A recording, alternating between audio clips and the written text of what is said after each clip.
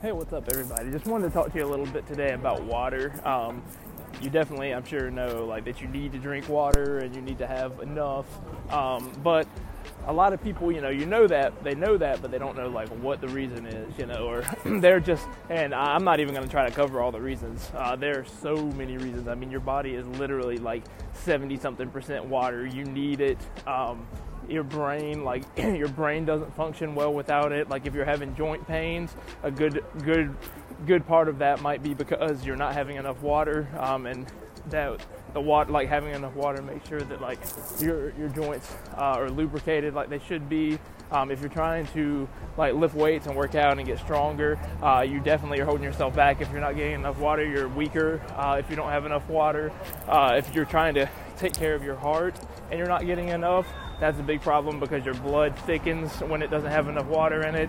So that causes your heart to have to work harder, has more stress on it as it tries to do its job of pumping blood throughout the body. So there's just so many reasons that you need to make sure you get enough water. And you might not know what enough is. Just to keep it simple, because there are a ton of variables. It could be, based on where you live and the climate, and how hot it is and what part of year it is, how active you are throughout the day. There are a bunch of different variables, but as a baseline, you should definitely try to have at least 3/4 of a gallon to a gallon of water a day.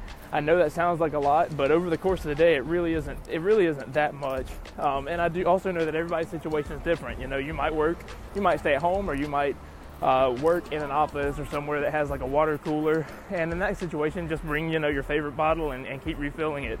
If that's not your situation, you might need to bring a gallon jug with you or something like that. I definitely am a huge fan of having a bunch of water, as much as you can, maybe a few cups when you first wake up in the morning. You definitely I always feel better when I have that versus when I don't. There are just a bunch of different things like that you can just kind of do to work it into your day. Just try to make sure you get enough. And if you're not, and if that's just on a standard day, by the way, where you're just kind of going through the motions, if you're outside working or you're getting a workout in or whatever, you should even increase that. And I would just challenge you to just try this for a week.